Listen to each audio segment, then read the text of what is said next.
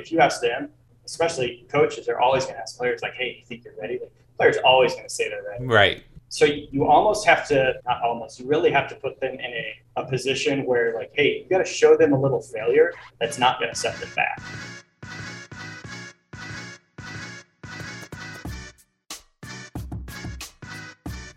Humor me for a moment and think back to when you were a teenager. Now, for some of us like myself, we may be thinking back years or decades, and for some of you listening, it may be very, very recent. But when you're young, everything in your life is so fresh and new. Everything's in front of you. And you're still at that beautiful point where you can dream of all the great things to come. You're young, athletic, healthy, maybe getting ready to go to college. And just before you leave, tragedy strikes.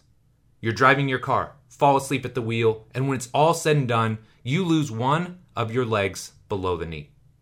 Now, at the risk of sounding dramatic here, I want you to ask yourself, how would you react? How would you respond to something this devastating happening to you? And these are the questions I keep asking myself ever since my chat with Andrew Hauser.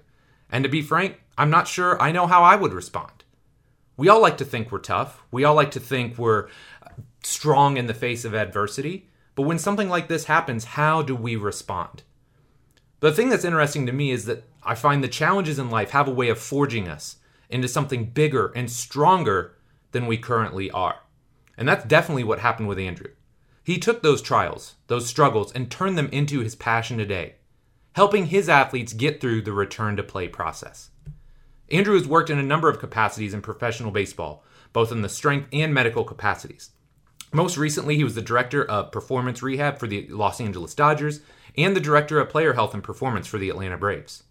And recently, he's made the dive into the private sector in Phoenix, Arizona, focusing on training, rehab, return to play, and consulting, starting his own business called Continuum High Performance. But today, we're really going to lock in on this idea of return to play, or maybe more specifically, return to performance. Because let's be honest here, lots of people are talking about return to play, but how many are really doing it at a high level? And how are they doing it at the highest levels of sport? I mean, Andrew's worked with the Dodgers, he's worked with the Braves, he's seen it, he's been in it.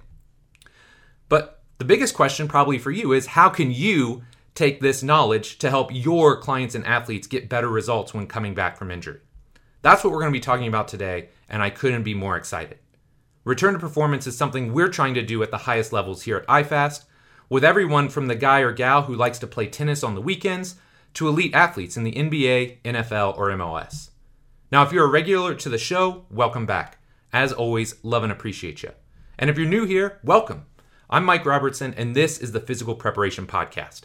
In this show, we take deep dives into the art and science of coaching, cueing, program design, business, and personal development. Basically anything to help you become a better trainer, coach, or rehab professional. So what is new in my neck of the woods? Great question. Athletes are doing great in the gym. I've got a ton of basketball guys in, all sorts of different timelines for them. We got guys that are getting ready for summer league. We got guys that are getting ready for training camps coming up. Guys hitting free agency, so a lot of activity, a lot of buzz around the gym, and I absolutely love it. Can't wait today. I'm actually going to get to go watch the guys scrimmage live a little bit, so always get to do that whenever I get the opportunity. So basketball guys are doing great. I call them my college crew. It's kind of a misnomer now because we've got some college soccer players. We got a race car driver in there. We've got G, who's like just a do-it-all, played football, played rugby. Now he's dabbling in like some powerlifting type stuff. So I got G in there. It's just a great group. So everybody that I'm working with right now is doing great. Very happy with where they're at. The kids are doing great in their respective sports. Cade is crushing it in baseball. Had a huge game the other night. I think he was 3 for 4, 2 doubles. Really smacking the ball all over the field. So that's fun to watch. Kindle's soccer tournament is coming up this weekend. So a little bit of nerves going into that. You know, when you're in a tournament, you gotta win, right? Bottom line, you can't draw, you can't lose, you gotta get wins. So we had a really bad game a couple weeks ago. We've rebounded, we've had some really good practices, and I feel very confident in how we're gonna play this weekend. But I keep telling the girls, hey, look, just because we won the championship in the fall means absolutely nothing right now. Right now, today, we gotta win game Friday. We got to win a game Saturday if we have any chance of getting into a game on Sunday. So wish me luck. Excited about the tournament, but also a little bit nervy, which is weird because, they're 5th and 6th grade girls, but I just love this group. And I know I've talked about them quite a bit in the show in the past, but they're just an awesome group of girls and very excited to coach them one final weekend. So we got that. Kendall had her first track meet last weekend, which was awesome. Something that I've reflected on a lot in the past was when I was growing up, I always played team sports. I never played a stopwatch type sport. And when I say stopwatch, I mean like a track and field or maybe something like powerlifting, which I got into later on, because the great thing about those individual sports is, yes, you're competing against the field, but you're also always competing against yourself. So it can help teach you about the process. So I don't think she did quite as well as she would have liked, which is fine. I just told her, hey, look, you have a baseline now. You know what your 100-meter time is. You know what your long jump distance is. Now we go back to work and we try and get a little bit better each week. So very excited for her. She seems to love track. And hey, man, I kind of reached out on Twitter to like Derek Hansen, Boo Schexnader, some of the people that I've had on the show over the years. And I'm like, hey, I may be reaching out to you if she gets serious about this. So kids sports are doing great. Really excited about some of the guests I've got coming up on the show. I got my guy Joe Kin coming back on, the big house himself. Jill Coleman, who's an absolute lady boss. Can't wait to have her on. My nutrition coach, Trevor Ratsky. Really excited to have Trevor on, share kind of my journey. Pretty successful journey overall, too. I think I'm down 15, 16 total pounds. Hit my goal weight yesterday or a day before. So very excited about where I'm at there and excited to get Trevor on and just talk about that process. I'm going to have some NBA guys on because they're finally in their off season. So the podcast is going to be lit the next couple months. I hope you keep tuning in and I hope you enjoy it. Slovenia is coming up, believe it or not, like 10 days. It's always weird because it takes so much time to get ready for these events, and then like all of a sudden they're on you, and then you're there, and then it's over. So it always seems to get very fast towards the end, but definitely looking forward to going back to Slovenia. It was such a great experience the first time. Amazing people. I love Matej, his whole team. So very, very excited to do that. Man, as you can tell, life is really good. No complaints. Hope you can say the same. So with that being said, we're going to take a quick break, little message from our sponsors, and then we're going to jump into this awesome episode with my guy, Andrew Hauser.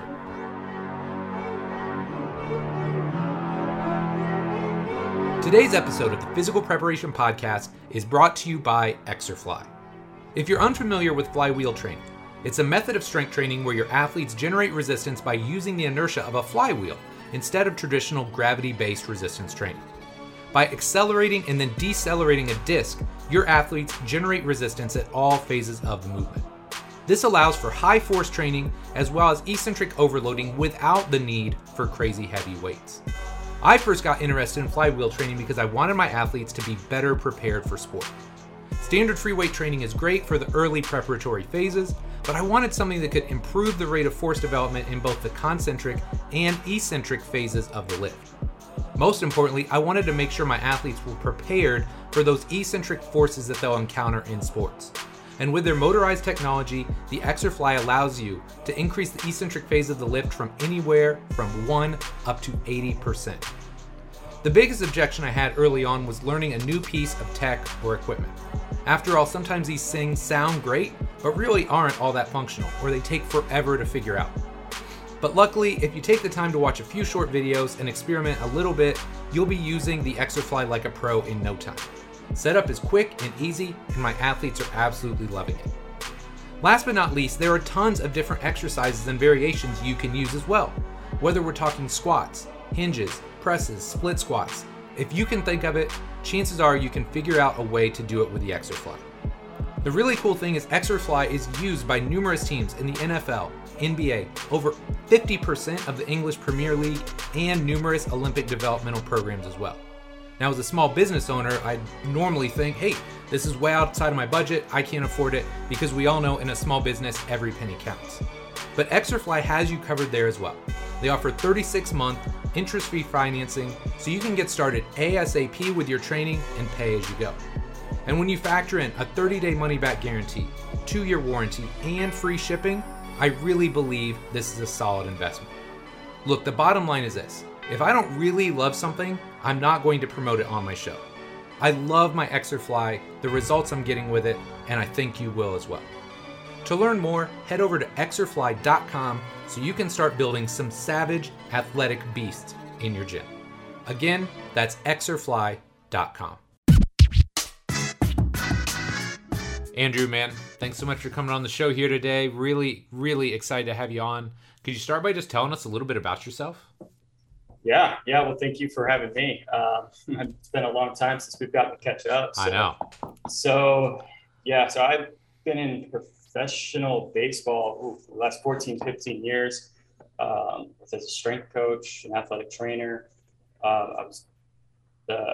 Most recently, I was the director of performance rehab with the Dodgers. And then I was the performance director with the Braves prior to that. So gotten to wear a number of different hats in that space, like whether it be training, rehab, return to play, just from the medical side, just the hands-on side alone.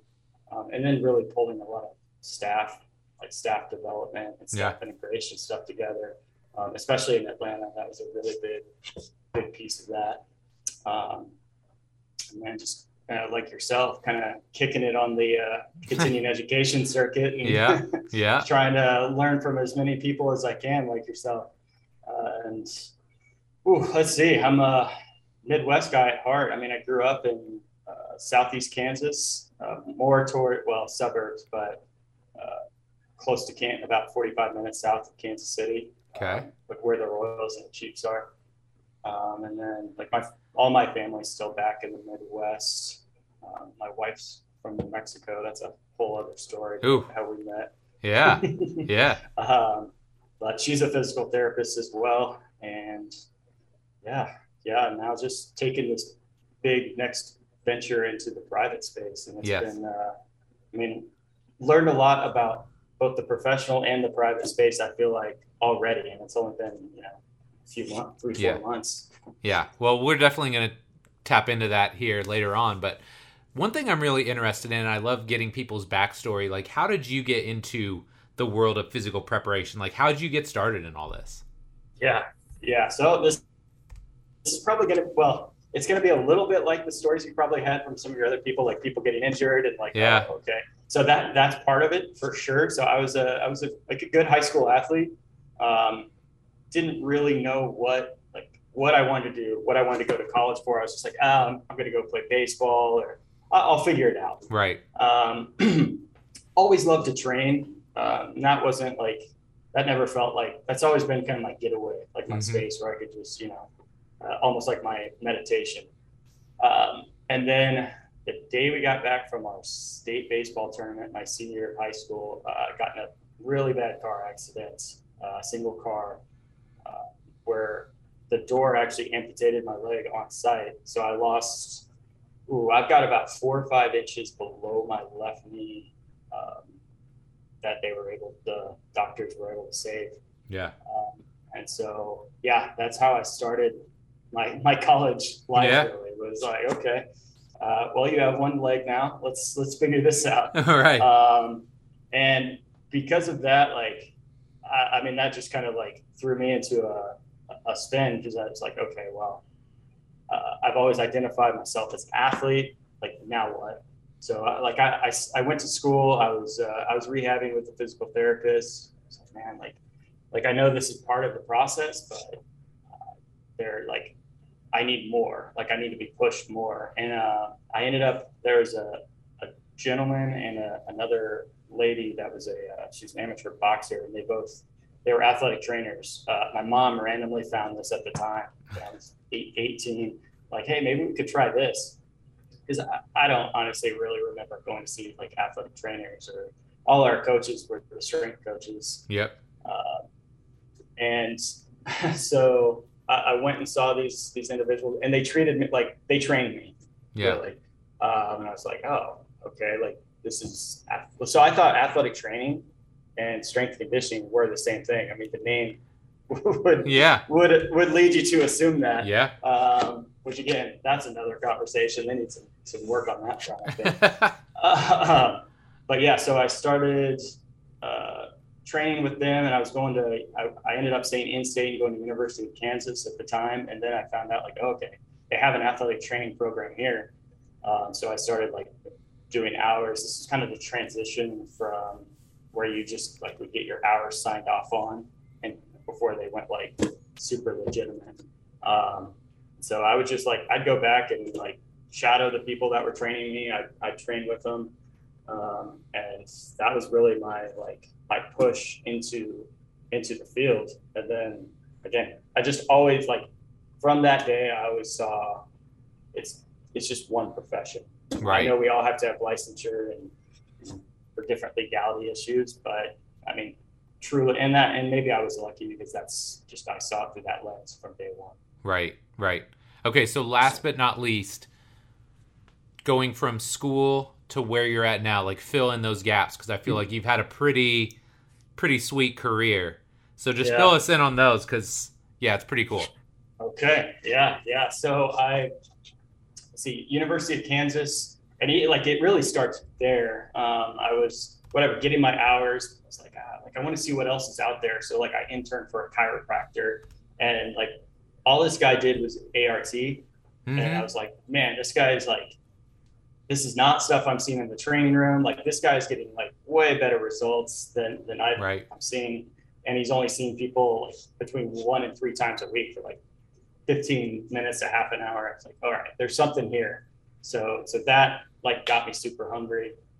And then I ended up getting an internship with, after my junior year at Kansas, with the Arizona Diamondbacks.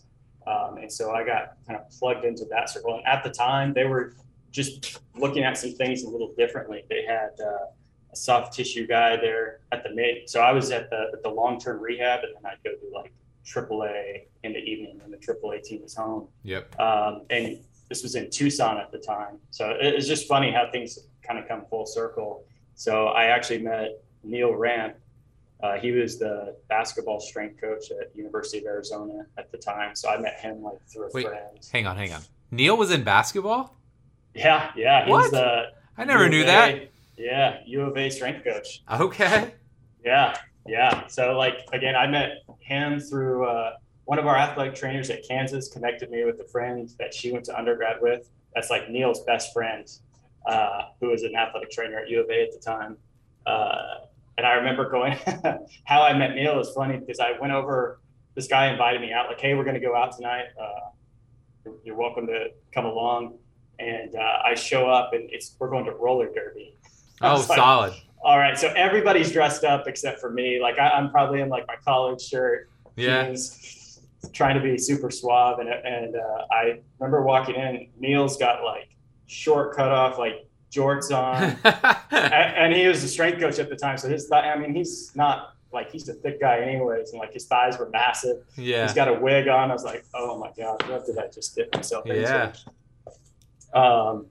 But yeah, so like they were going through like the Diamondbacks at the time, just to kind of redirect. They were looking at Willem Kramer is the soft tissue guy from the Netherlands there, which really is pretty close to fascial distortion model, I'd say. Like looking back on it now, I've never met anybody with quite that knowledge of anatomy until I met him. But he was with the Major League Club, but he was like, that was kind of going down, and like Ken Crenshaw, Nate Shaw, they were pushing a lot of those things at that time. So Pete, the head trainer for the Cubs at the time, was really like the person I was interning under. And they were starting to push anatomy trains. So I was just getting like exposed to all of these things, and it was just like prime time. It's like, this is the first time I've been like super excited about learning, and like everybody was kind of pushing one another, like whether it's like staying up on anatomy or whatever. And it was like, okay, that felt like a team environment. And I hadn't felt that since I'd gotten out of sports, really. Right. And it just, everything, happens at the right time. Like, it just lit a fire for me personally. And like, I was like an insatiable thirst to learn at that point. So it was like, okay, like as soon as we got back, like I had to go to school, obviously, but I'd like if we had a break, I'd go to like an ART course, or I was always just looking up and I was starting to read a ton. And so I actually I graduated school a little bit early and was a strength coach with the Phillies for a year. And that was good to get that's, again, I didn't know, I knew I wanted to be hands-on. I knew I wanted to train people. So it was a good entrance into pro ball. And just to be honest, after I got out, I was like, man, I don't know if pro ball is necessarily where I want to be. It just seems like there's more, but I think it's just about getting in the right fit. Right. So I ended up taking a role with the Tampa Bay Rays as an athletic trainer, and that was perfect. I was really just almost wound up and go. Mm-hmm. And so getting mentored along the way by some different people, but again, I was working full time in the off season at the PT clinic, randomly in New Mexico. So that's how I met my wife. But yeah, it was perfect because I'd get 45 minutes with a person, and I'd go take a course, and then I'd essentially go experiment. And yeah, I would just try to run that system as far as I could, so I could punch holes in it more or less. And they're okay, once some holes were in it, then how do I fill those gaps? Mm-hmm. And that's, it was really, for me, it was all still I want to learn as much as I can, but figuring out no one system's perfect, maybe the human body, that might be the one system. But so many tools, and this was big later on as got deeper and deeper into pro sports. You need tools to meet, I heard Charlie Weingroff say this one time, and it always stuck with me. We met actually at a DNS course long time ago. Yeah. And he said everybody's got a key. And so with DNS at the time, it's figuring out okay, well, what's going to be my access point with DNS? But I think I see that as everybody's got you've got to have multiple keys. We're not sure what the skeleton key is, Mm-hmm. So you've got multiple keys, multiple tools to help get into that door and meet that person where they're at. That's more than physical too. Yeah, for sure. But so worked my way up through Tampa. I got plucked off to go back to Arizona and kind of be in a spot that at this point Neil was over in Arizona. He was kind of on middleman on both the medical and strength side. So I was essentially brought over to mirror that role at the minor league level. So it was like being an assistant strength coordinator and an assistant medical coordinator, and then just go where the need is. And then I spent 4 years there, and then the role in Atlanta came up, and that was super exciting for me personally. I've learned a ton everywhere I've gone, but that was it was the opportunity to build a staff. It was the opportunity to integrate the major leagues, the minor leagues, and the strength, the medical, the nutrition, and really just start to marry everything together. And sure. That's ultimately what I wanted to do long term at that point in my career. And I was lucky enough. I got the opportunity, and you know what? Learned a lot along the way, and learned from a lot of people. Failed a lot too, but those are generally how you get better, man. Yeah. And I think giving people the safe place to also feel like they could fail along the way.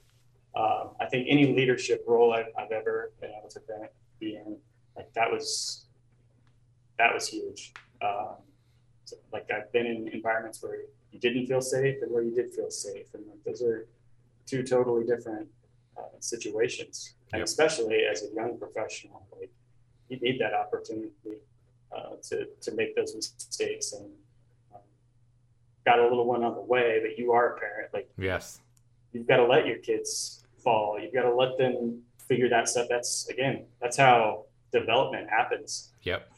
And I think that gets lost a lot in not by every club, every organization, but I think we always want to make things as safe as possible. But I think we need to reframe how we're looking at safety. Yeah. So a lot happened in Atlanta. Some stuff with the front office. I ended up leaving after we made the playoffs in 18, which was unbelievable, going from we were a wreck when I got there 16. Just as far as like the on-field product, like we were just not a good team. Right. Had some good pieces, but just not a good team at that point. And then to go through that, make the playoffs, and then we've been talking about having a family and just a lot of different things going on. So we moved. The Dodgers opportunity came up, and so we hopped onto that, and that was it's a totally different market than Atlanta. Yeah, certainly. sure. I mean, Atlanta just won the World Series, which was that was great to see, just because I've seen so many of the people over there, like staff, players, coaches, go through some of the bad times too. Yeah.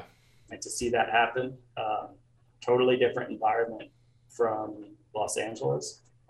But there's a lot of learning lessons to come out of that, and had the opportunity to win and experience winning at the very top level too, which was unreal. For sure. We had to beat the Braves to get there. That didn't upset me too much at the time. But, and yeah, now into this totally new journey. So again, just worn a number of hats, and been pretty blessed as far as the opportunities and just the people I've got to meet. That's something I can't I would always want to pay it forward. Like I was very adamant on, like, anytime we go on the road or anybody I could connect with and learn something from, like I always want to do that. And like, even like in a baseball season's tough for personally and professionally, just because you've always got to be on. The off season's not really off; it just kind of shifts priorities. But being able to, like, when we're on the road, you have to go meet with different people in every city you go to, and you just build. It's an opportunity to learn, to build like actual relationships with people. Sure. And then their networks, like if you build a true relationship, like they open their network to you too. So it comes back tenfold. For sure. Well, one thing that I know I want to talk to you about here today is this idea of return to play. And it's obviously a hot button topic, something that a lot of people are talking about. But I don't know that we always have the best understanding of how to set it up, how to lay it out, how to execute it. So for starters, because this is something you've done a lot in your space, let's start at the very beginning. Imagine somebody that you're working with is coming off a major injury. What are your absolute first steps in outlining that program that'll help get them back to 100%? Yeah, no, it's a really good question.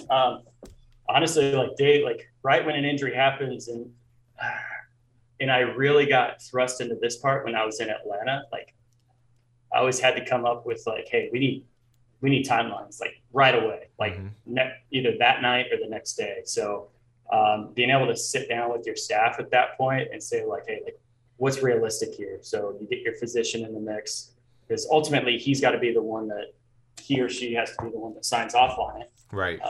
To bring somebody back. But like doctors have their timelines, and then we have like, okay, that's just a framework for us to really work under and work with. Yep. And then it's starting to figure out like, all right, well, let's see, what is the injury? You know, like, is this a bone? Is this a muscle? Is this a traction nerve? Like where we have issues? Like, right. I mean, you could run the gamut. Is this going to be surgical? Is you have to start thinking about like, all right, diagnostics. You have to start thinking about medications that are going to be involved. You have to start thinking about like, all right, what can they do right now? And that might be the most important thing that we could even talk about, because I think the big thing with, especially like, I mean, I think athletes at all, professional athletes for sure, they always want to do more or be doing something at least. And you have to be careful, because if you take that away and say like, no, you're just shut down. Like that could be psychologically, or just like, I mean, that totally flips their world upside down. When we talk about the psychological side of things in rehab, I mean, that's huge. Like, what can you do? Like, yes. let's start there, and then we can build out what you need to be doing from there. So I think making them feel better after that is like, okay, that's number one. And so like, but there's a lot of layers to that, because it's like the hands-on portion, the nutritional portion, just giving them a few days to decompress. Sometimes they do need to step off the gas. I heard, I was listening to Steven Seiler, the physiologist, talk about that the other day. There's he's an Olympic gold medalist, a world record holder in like the 5,000 and 10,000 speed skating. And he made sure during his training, like he always had 2 days off a week, which I was like, wow, like that's a lot. That is a lot, especially at the top level. And you can't do that in baseball unless it's super long-term, or like most sports you can't do. Right. But from a psychological perspective, that's something I had learned. Like that was refreshing to hear on that end, that somebody at that level is doing that. But the flip side of that, I remember something when I first got into like a leadership role. This guy's actually the Yankees head strength coach now. We work together, and he's like, man, I've seen, like, I can give these guys whatever, like, I want. Like, I could be the greatest program ever. They're probably going to go home for the holidays, not do anything. He said, I've seen more guys come back better from not doing anything than I have like running a perfect program. Right. And I think there's a lot to that we just take for granted. And front offices, I can say, like, definitely take that piece for granted more often than not, unless they were like played more recently, I should say. But like that, again, it's coaches are kind of the same. Like, the longer they get away from that, a lot of the harder it is to fully comprehend. Yeah. But again, like back to your question, like there's all these layers, like your head strength coach, your head trainer, and maybe like whoever this injured player is, like maybe he doesn't work with either of those people, or maybe works with the assistant in one of these spaces. Maybe they have an outside guy, which right is definitely a reality, especially like certain sports. It's happening in all sports, but some sports are more prone to it than others. Like the biggest thing is keeping the athlete at the center of it, knowing like, hey, like what do you think, and getting them involved in the process. Because to me, it's like, I'm going to create these timelines that may not be worth anything at the end of the day, but like an A, B, and a C. Like, hey, like aggressive, this is kind of middle of the road, and this is super conservative. This is what we're thinking. But at the end of the day, like, the athlete knows their body better than we're ever going to know it. Yes. And I think it's very easy to forget that, especially the longer you do it. It's because you've had so many reps with certain guys, like, this is probably going to take about this long, but that's an average, right. You know, and like, this athlete's different than the last athlete you treated that had that. And I think for even to take this a step further, like the physiological component is like, this gets ignored a lot in the professional sports world, I think, is like, how's their body set up to help them heal? Mm-hmm. Like, so how can we help set that environment up? So like maybe they have super low CO2 levels, you know, and like but it's stuff like that doesn't get talked about a lot. Or maybe like after an injury, injured tissue can't utilize oxygen. So what are we doing to combat that and help speed that process up? And those are things that you have to have that checklist and start really diving into those things, because that's great if a guy his force plate numbers are starting to look good again. Great. But if he can elicit that contraction, can he let go of that contraction? Right. Like, those are things that, and that's actually what drove me. Like, those questions have what driven me to different like people to learn from along the way. And I think it's you're just always opening Pandora's box. Yeah. In all of those situations. But so it ends up being this massive checklist of things that like, all right, like we got to figure out how do we make this digestible for the player? How do we make this make sense for ourselves? How do we divvy it up? And then our front office to keep them like, they don't care about like, oh, we're going to get this guy's left ventricle working way better. Right. Like, or we're going to get him in a certain position so he can shift better to one side. They don't care about that. Like they want to know like when that person can be back, and like they want them performing at least the level they were at before. Right. Which again, that's another piece. Like those are opportunities, especially with technology going the way it is, with some of the VR capabilities and whatnot. Like those are opportunities to really start to dive down and say like, hey, this guy needs to work on this. How are we setting up a situation, again, an environment to get him to that point? For sure. Okay, so kind of along these same lines, it's not just you like dictating all of this, right? It's like you and a team and a staff of people that are working towards this common goal. So in this integrated environment, how do you coordinate all of the team members so that ultimately they're all rowing in the same direction? That's a great question. I think that's the question a lot of teams are ultimately trying to answer, because it's communication at the end of the day is the greatest thing. We talk about like psychological safety, like having the environment where you can openly disagree in a room of people, nobody gets offended by it, and like having a constructive conversation. Those are the absolute best environments. And again, I'm not saying that you have to be friends with everyone you work with, but like generally like those friendships, those are like your true friendships, I think too, of like the people that can really punch you between the eyes, but you're like, oh, you see their perspective. Right. And you can do the same to them. Not everybody like having an angle where they're trying to put their stamp on the athlete, which I think is big. Yes. And you see that a lot in the the private side of things as well, which is again that's a very like interesting, unstable place to be. Yes. I think if you're trying to help the athlete, it puts the athlete in a weird spot. And you know what? Athletes aren't claiming, some of them are, but most of them aren't claiming to be experts in like these areas, and that's why they're looking for these people, both from their own staff and outside. And I think it goes both ways. Like they're looking for, I think, just people they can trust. Right. But to your point, like this is where I've seen it go a number of different ways. Like in Atlanta, especially, I think what worked well for us was like we would all meet together, and information would, like if I'm the director, information would funnel through me. But like I would like, we did a really good job of like, okay, we meet on somebody, we type up the notes, and like we recap it. So again, you're starting to look at just little things like how important your meetings are, and like how making those meetings more efficient are.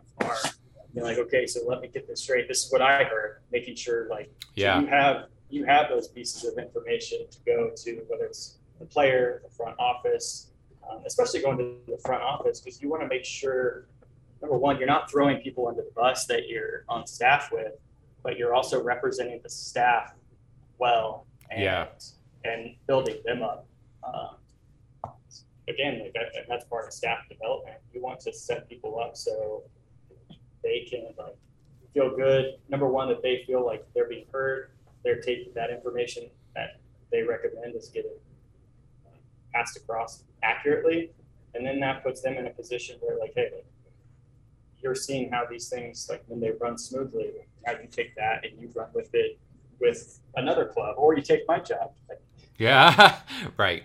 Whatever it is, like ultimately, like you want all your staff to be in positions that like they have dreams to aspire to as well. I think again, a little different turn on it, but now being able to spend time with a number of different organizations and staffs, I think that's huge, because more often than not, you have more people, once you get like the right environment, you have more people that want to be or that have the ability to be in those leadership positions. So yep. It goes back to also allowing them to fail. You just can't fail as grandiosely yes. at the top level as you can maybe at the bottom lower levels. For sure. But again, I think just making sure everybody feels heard and getting like the takes from all of those, but it's gotta flow through somewhere. Otherwise, you just have a boat that's got too many leaks. In my experience, there might be other places that do it differently. And again, there's so many roads lead to Rome. At the end of the day, that's just the way I've seen it most successful and how I've seen it keep everybody like cohesive. Yes. Okay, so this may seem like a dumb question, but I'm going to ask it anyway because I don't think it really is. You've got everybody on the same page. Now, how do you get everybody over the course of, let's say it's a longer term injury, a 6, 9, 12-month return to play process? Once you got everybody on the same page, how do you get them to stay on that same page and actually follow the plan? Yeah, that's a really good question. And I think people being able to take the lead on different situations really help with that, because they're gonna, if player X just has a better relationship with this guy, like, hey, like, I want you to run point on this, but then it's their responsibility to like, hey, like he's not, this isn't really progressing the way I wanted, but this is going really well. Like, so again, you have to have regular follow-ups. Just because you set a plan, like, it never goes the way you write it out, ever. Yeah, right. Like, if I've had one ever, like, that was probably my fault because I kept him on that plan. Right. But it never goes by like a special calendar you created, or, oh my gosh, I have so many calendars. But they're always like, the plans have to be so adaptable. So if the plan has to be adaptable and we know that, how, like, why would we not be adapting to the player and like what they're going through, the athlete? And this is, to me, that's something important. It's more difficult in the private sector if you, like, again, there's just more entities involved and they're not physically under the same roof. Yes. But like, ultimately, and this is where I think there's probably low-hanging fruit in the private sector for almost like plan management from this side, especially with the high-end people, but also like the high school athletes, because there's, oh, I feel better. Like, okay, like, it's been, you haven't done anything for 12 weeks, but like, you probably shouldn't throw a bullpen today, or we probably shouldn't be working on your hurdle takeoff. Like, so I do think like that program management is just an area that it will start to bring things together and start to bridge some of those gaps in the private space. But again, like, you don't know what you don't know. And I think that's where, being in both areas now, obviously I have a lot more experience in the private world, so I've got to be biased more to lean off of that. But being able to take like what went well in those areas, like, that is achievable in the private space.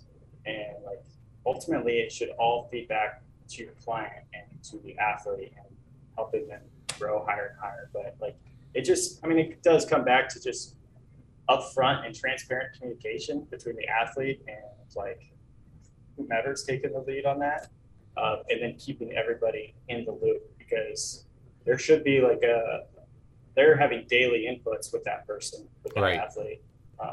If I'm working with this player, but the group doesn't necessarily have those daily inputs and checkpoints. So it's giving them responsibility, number one, and that's kind of a leadership thing for that individual, but to bring that back to the group, and then it's everybody always knows what's going on. And that was probably one of the first things. So Ken Crenshaw is the director with the Diamondbacks. Like, I remember vividly when I was when I moved into a coordinator role in Arizona, he said, no surprises. And like, that doesn't just go for like myself or like the front office, that should go for everybody in this room. Like, I shouldn't be blindsided by like, oh yeah, players doing X on these days. Like where did that come in, and like, where does that fit? Right. Because again, ultimately, it's about the athlete being in the best position to succeed and to heal, and then to come off like, I think David Joyce termed it in like one of his books, like it's return to performance. It's not return to play. Right. So like when you start like returning to play is almost like, if I have a checklist, it's almost like 2 or 3 levels down from return to performance. Yes. So like, yeah, you can be out there and play, but like, are you ready to perform? Like, 2 wildly different things. Yes. That I really like that. Okay, so you kind of mentioned this, but I want to flip this just a little bit. So things are going well, right? The athlete's progressing. All of a sudden, something happens, right? They have a setback. Talk to me about being malleable, being adjustable. Like, where does that come in? And I'm assuming you can probably draw from experience, right? Like you said, not every rehab goes exactly the way you want. So talk to me about how you navigate that time and how you maybe course correct to get them back on track. Yeah, that's a real part of the industry, especially at the highest level, because the athlete pushes way more of the progression than maybe the therapist or the doctor or like that group of people making those decisions. Yep. Or for the front office, like they also help make a lot of those decisions. Yeah. But it's one of those fine lines that you're always like, because players are, if you ask them, especially coaches, are always going to ask players like, hey, you think you're ready? Like, players are always going to say they're ready. Right.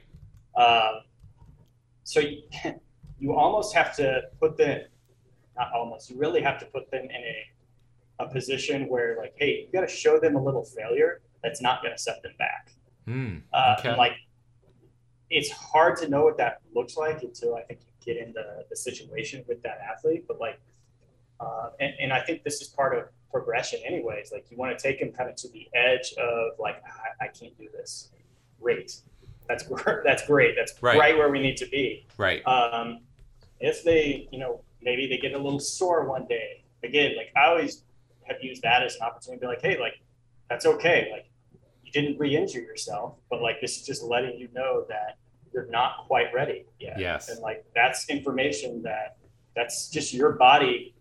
Your body's telling us this. It's not me.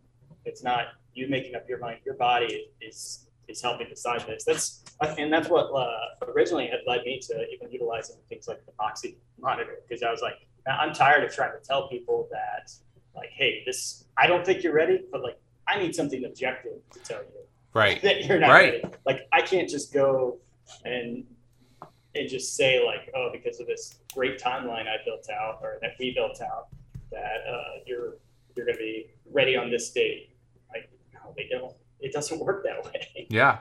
It's and it is. And when you get the subjective and the objective working together, like, that to me is like, you see a catapult in like athlete buy-in, and just trust that you get from that's what buy-in is, but just trust from the whole group involved in that process. Now, a lot of that stuff's in our short-term memory. Yeah, sure. But like, again, like, if you can push them just enough to where like you're not setting them back, or again, like that's why I like the technologies I've always been driven to use have been things where it's like, okay, I know almost how far I can push them without pushing them over the edge. But I think you only get there from pushing someone over the edge, which is, it's an unfortunate way to learn, but yeah, I mean, you just hope those mistakes aren't too big. Like I alluded to earlier. And go ahead. No, I was just going to say, like, I love the idea of objectifying these things, right? Because I think inherently most athletes struggle to be subjective, right? So case in point that I always use is like when prescribing weights to athletes. There's a reason I got away from prescribing weights and just use like VBT with like a GymAware or something like that. Because look, okay, that's great. You did 315 last week, but you've slept like 3 hours a night since then. You're hungover today. Like, you're not going to hit 325 today. So when you take out the emotional element of it, or like the psychological, I should be better this week, and you provide them with something objective to fall back on, immediately it's like, oh, okay, well, either I'm in this zone or I'm not. And so it just makes everything in your life so much easier. I find like a lot of the back and forth that you would have had in the past isn't there anymore. It's just like, am I there? Am I not? And it takes the emotion out of it, for lack of a better term. 100%. And honestly, that's something that I always, from a personal perspective, strove for with in decision-making roles. It's yes. Like I need to be in these, like, there's going to be emotions. Like, I need to be able to be emotional about these things. So, like, yes. How do I put processes or checks and balances in place? Or, like, if all else fails, I need to have someone that I can turn to and say, hey, here's the situation. What do you think? Yes. Because, like, if I'm in, you have to have, I think, the emotional intelligence to be able to step back and do that and not make that rash decision, that rash or reactionary decision. Because but you have to be able to identify those situations when that may be happening as well. For sure. But yeah, that's why I love, like, I'm always on the lookout for, like, okay, what's just going to give me a better objective where I'm not going to have to test 14,000 things. Like, yeah, maybe I could do, again, the Moxie might be one option. An Omega Wave, if you have somebody that's going to be super diligent and stuff, like for those people that have used that. But maybe like a breath hold could tell me that.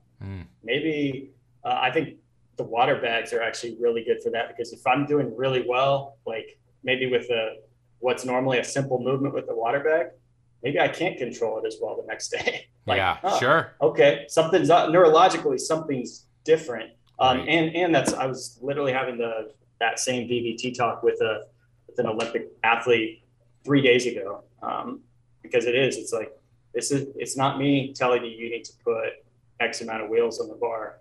Like, this is you telling the bar that. Yeah. Your body's dictating the show here, my friend. Yep. Okay, so something you had mentioned earlier I want to circle back to is the idea of the mental element and the mental side of return to play. So what role do you feel like a physical prep coach can help or fill in that space? Yeah, so I have a lot of thoughts on this.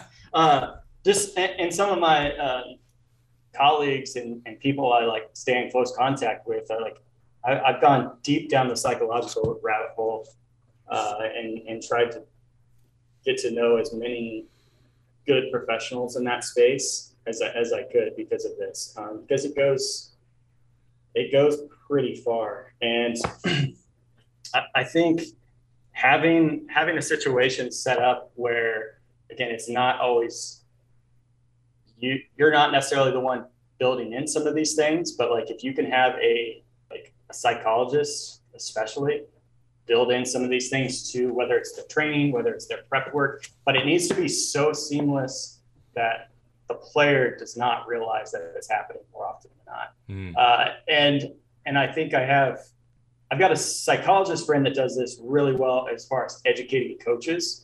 Now I have a strength coach or physical preparation coach friend that does this. Like, I was on a call with him yesterday and I just sat back. I was like, this is impressive, because he's layered so many things in to bring more attention to something. Okay. And so it's like, they don't even realize that they're becoming more attentive to different things, or like correcting, like, hey, this person was very, they kind of cut themselves down. And like, if I heard it, like, I probably wouldn't think twice about it, but he caught onto it right away. And he's like, hey, like, and he'd catch him on it. And again, so now it's like, all right, so he's bringing attention to something and he's starting to change a narrative. And then he's doing that through the breath more often than not. Say, hey, when you do these things, like, what's your breath doing? So it's like, he's got kind of a trifecta going that I think is absolutely genius in how he operates. And I think long-term from an athlete, the psychologist is taking a different route where he's trying to teach the coaches as many skills as they can. So again, they can work things in seamlessly. Now it's more from a skills perspective, where the other gentleman's doing a way, and these people both do it way better than I do. That's why I'm choosing to talk about them. he's building it in more from like the soft skills intrinsic side, while they're building it more from the external side of things. So it's I think, again, if you can marry those things, then you've got a pretty freaking sweet environment. Yeah. Which kind of brings that whole thing full circle. Like, it's external and internal environment. That's what we're trying to. Those two things are really what set up, in my opinion, like sustainable performance. Yeah, I love it, man. Okay, so I know we're kind of up against the clock here, but you've talked about this a couple times. You've moved, long tenure in pro sports. You've been in the game 14, 15 years there. Now you're in the private training world. What kind of learning experiences has that generated for you so far? Yeah, now it's opened up a lot of different ideas, because now you're able to see warts on both sides of like the private space and the professional space. And quite honestly, like in the pro sports world, there are, no matter the caliber of the athlete at that, or the like esteem of that athlete, like there's so many people that need hands-on work, or need to be coached. Like there's just a lot, and like no matter what, like until it's a 2-to-1 or a 1-to-1 ratio, it's there's only so much time in the day. And so there is, like, I have a lot of empathy, especially towards like the football world. Like they have so many people, so many athletes to worry about. But that's been an eye opener of like, hey, like maybe that is the opportunity for the private space to be like get opportunities with some of these higher end athletes, because they can spend more time. Sure. They have the time to spend. But usually what happens, what I've seen, and it's just my experience, the good ones in the private space, very good communicators, but the athlete's paying them directly. So like, where's that, more often than not, creates a disconnect of like what information is getting transferred each way. And so I think when you can marry that communication process, and it's not where I think the pro sport model could get in trouble of trying to dictate maybe what's happening with that private sector person, because I've seen that too. And that, like, you don't want to, that's not why they're going to that person. Right. But when they can be involved in it, it keeps people's egos out of it. It keeps people, like, again, on the same page, where ultimately, like, hey, this is about the athlete. And what the private space gets in trouble with a lot is they try to put their stamp on an athlete. Sure. And when you do that, it's no longer about the athlete. Yeah. And like, the short time I've been in the private space, I've already been able to see that. And you're working around so many layers of stuff that if the athlete's not communicating those with you, then you're just going off your best guess, really at that point. And so you have to be careful, especially when they are in season, let's say with a team, that you're not doing all this work to make yourself look really good and put your stamp on the guy. Whereas, like, he's going to, like, his job is to perform with that team on Sunday or every day of the week. Right. Or like, those two things don't work. So it's like, you've got to find, as the private space guy, like, hey, what's going to be the biggest bang for your buck that you can provide that athlete with, that's going to allow him to continue to perform. Because frankly, the better that athlete performs, the better you're going to look anyway. So why are you trying to make him be really good at this thing that, like, maybe it's just thrashing his nervous system, or thrashing his tissue, like his tissue just can't recover. Yes. So I think there's a gap between those two spaces, and I think, I hope I'm wrong, but I think that gap's going to grow, because the private sector individual is getting, like, more and more prominent in the pro sports world. Like, you're seeing it a lot in the NBA, you're seeing it into the NFL, and now you're starting to see it trickle into MLB. And I mean, it's in every sport, so it's not MLS. NHL, like, it's everywhere. But I think it is, like, everybody being on the same page to, like, help support the athlete. The athlete needs to take ownership of that. And I think it actually kind of goes back to this program manager idea, where I think that can really catapult the athlete that is going to have that private sector guy. Yep. Yeah. The thing that I always try and remind myself of, and I think if you're a young physical prep coach, a young strength coach, and you want to be around high-level athletes, I'm all for that. Like, I dreamed about doing that, and I fulfilled that dream. But I think two things you have to remember, and you just said it very, very well. Number one, you have to be okay with the fact that you are support staff, right?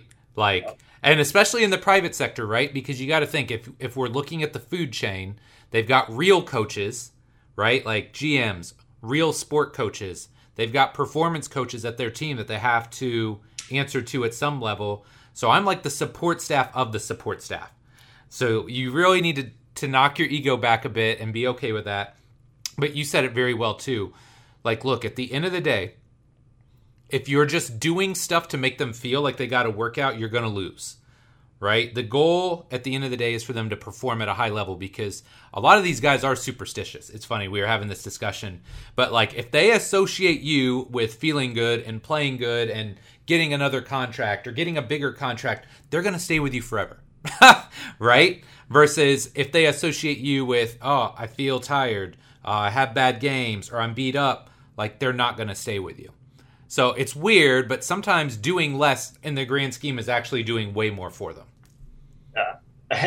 It's funny, like, to your point, some people I've seen get very good buy-in in the private space. They, no matter what they're doing hands-on, like you could agree with it, you could not agree with it, they're always laughing, smiling, and like some of them just tell jokes a lot. And like it could be absolute nonsense, but I've seen those people get really good buy-in, and I've just sat back and been like, damn, like, what is it? Like, what am I missing here? Yeah. But there's definitely something to that. And I think the private sector, like, you have such a big opportunity to do things that they're not going to do with their team. Yeah. So like when we talk about testing or monitoring, like athletes at the top levels, like all the tech and stuff that people get excited about, like publicly, like they're not going to use that because they think it's going to be used against them. Yeah. Once contracts come up, whether right or wrong, that's just like, that's where it's at. Yeah. So like, why wouldn't you, like, if I know that, but I like in the private space, like you can fill that gap, and like by being able to fill that gap, you're also setting them up again for like, you're educating the athlete. You're making them like, they're becoming like more responsible in the process, quite honestly. Yes. And like, that's pro athletes, like they have, in some cases, they've got a lot of money. They've got more doors open to them because of that. But like people at the brass tacks of it, like people still crave some structure. Yeah. And like when they lose that and the inmates run the asylum, like it becomes, it just becomes you can become a detriment to your own success. I think at that point, and like you can help them do that. But again, we talk about the mental side of it. Like you can help them do that without, like, it's not taking them more, but it's just becoming a good checks and balance for them. For sure. All right, my guy, big question time. Yeah. If you could alter the space-time continuum and give young Andrew Hauser one piece of advice, what would it be? Can I go back to November 5th, 1955? No.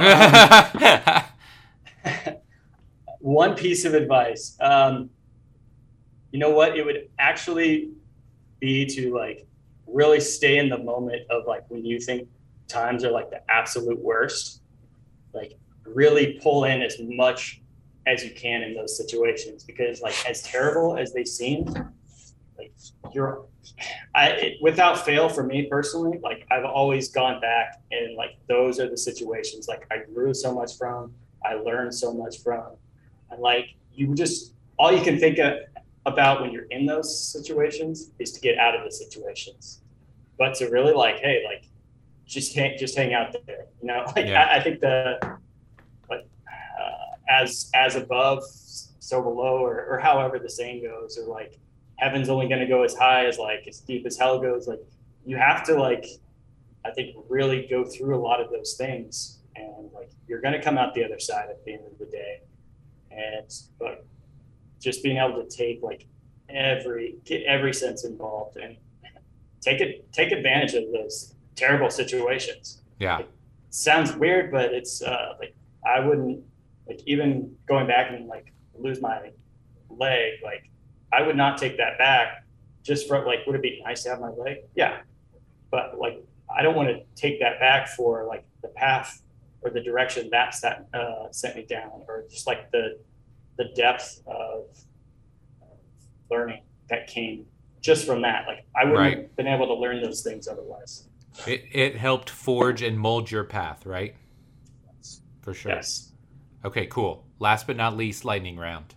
4 fairly short questions. Your answers can be as long or short as you like. Number 1, what's your career highlight so far as a coach? Great question. I think the World Series was incredible. That was a great experience, but it was actually making the playoffs the first time in Atlanta.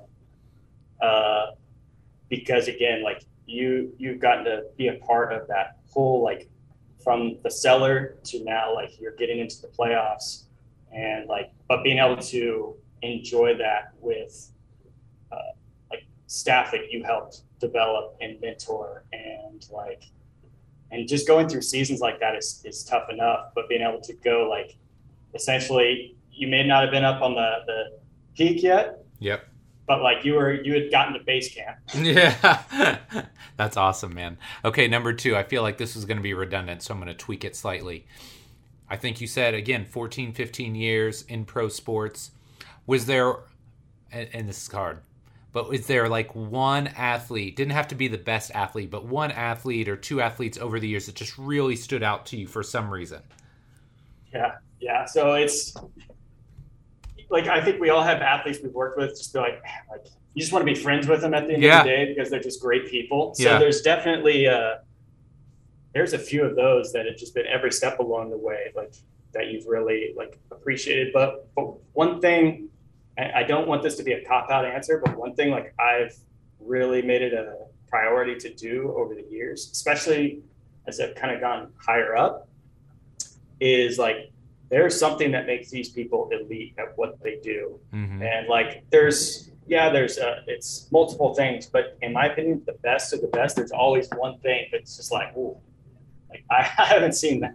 I haven't seen that before. Yep. Like I just worked with this NFL athlete, like all pro, like obviously a great athlete, but like, ooh, like that guy has the ability to like lock in and focus better than anyone I've ever seen. Yeah. And like, okay, like I haven't seen that. I haven't seen it quite like that before. Or like one thing I've always respected, player I had in Atlanta, that no matter what, like no matter what he did, he could strike out, he could hit 4 home runs in a game. He was always right here. And that's something I started to see with guys that were like, had more sustainable success. No matter what their personality was, like there was always a regression to the mean.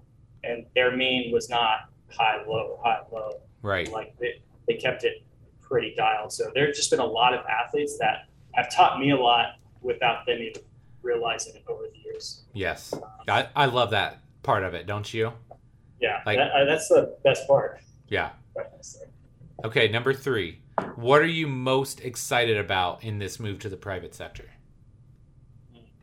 I'm able to now see, like, I have a pretty eclectic interest base, and like not just like sport, but like it's just all over, and able to really dive into some of those areas that I have like big interests in, and like you don't have to limit yourself. Right. Like it's like limitless potential. I think would probably be the way to frame it. That's kind of buzzwordy, or catchphrasey. But being able to scratch a number of different itches. Yeah. And not just like have to dial in and say like, hey, like this is all I'm going to do. Like, okay, like, yeah, I've been in baseball, but like, I think I'm working with one baseball player right now. I'm working with a football player, a track athlete. Like, yeah. And being able to do it for multiple platforms. Like you don't always have to be in person. Like the virtual stuff is like, I think there's a lot of opportunity there. as well that you can help people out with. For sure. So again, I think it's just, there's just, for somebody with, at least like me, who has a lot of interest, but has a lot of areas where they can, they've learned from a lot of people in a lot of areas. Like, I think that's a great opportunity to start feeding things and like passing that information on to a lot of people. Yeah, I love it, man. Okay, last but not least, number 4. What's next for Andrew Hauser? What are you working on? What are you excited about? What does the future hold? Those are big questions. Well, fatherhood, I think, is number Yeah, one. that's a big one. That's a big one. So got a baby on the way in the next 2 to 3 weeks. I'm like, my wife makes fun of me because I'm reading like these old school like 50s like baby fitness books and right. Like at the end of the day, like I'll probably just need to throw all that out and like kind of like the athletes we talked about. Like I'm going to learn more from them than they're going to learn from me. I think at the end of the day, but like that's really really exciting. Just from I think even from a marriage perspective, like it just takes your marriage to a totally different place too. Yeah. Good for you, man. Yeah. So from a personal perspective, there it is. The professionally, again, I've kind of started to identify some areas where I just think like there's some low-hanging fruit for the industry, and being able to like, it's kind of like being a part of a team. Like I don't need to be the guy for that, but like if I can help people fill those gaps, like to me, that's a great opportunity. And to pay it forward from all the people I've been mentored by. Yeah, that's awesome, man. Well, Andrew, this has been awesome, man. So great catching up with you. Glad we got to reconnect. Where can my listeners find out more about you and all of your new adventures you have coming up? Yeah, so website going online probably this week. So continuumhp.com. You can reach me. I love honestly connecting with people. Andrew at continuumhp.com. And like I'll do my best to get back to you. And like again, like I just love going back and forth with people and talking shop. My social media presence is not the best, so perhaps that's an area I'm going to need to step up as I move into the private space. But yeah, I've got Twitter, I've got Instagram, LinkedIn. Perfect. Well, I'll make sure I get all the links in the show notes. And yeah, if you listen to this and Mr. Hauser hasn't posted in a few days on Instagram, let him know. He needs to step his game up. Yeah, so bring it. Awesome, man. Well, Andrew, again, thanks so much for your time, man. This was really great. Yeah, thank you, Mike. Appreciate it. And yeah, we'll be in touch. All right, my friend, that does it for this week's episode with Andrew Hauser. Really hope you enjoyed it. Like I told you up top, man, this guy's story is really like second to none. Other than, I'm trying to think, maybe it was Brett Bartholomew that almost died because of stuff that he had going on when he was younger and his health issues. Man, this guy lost the function. He lost his lower leg. And it might have slowed him down for a little bit, but not in the grand scheme because he's succeeded at the highest levels of sport. He's been curious. He's continued to learn and grow and evolve. So I have so much respect for Andrew. Really love this episode, and I really hope you enjoyed it as well. So if you enjoyed the episode, I've got a small ask for you. If you're not already subscribed to the show, go to wherever you consume podcasts and do that right now. Doesn't matter, iTunes, Stitcher, SoundCloud, Spotify, Google Play, Amazon, wherever you consume podcasts, we're there. Hit the subscribe button so you know each and every week when a new episode drops. So my friend, as always, thank you so much for your support. This show wouldn't be where it is without you. So thank you. I love and appreciate you. We will be back next week with another great episode. Until then, thank you so much and have a great day.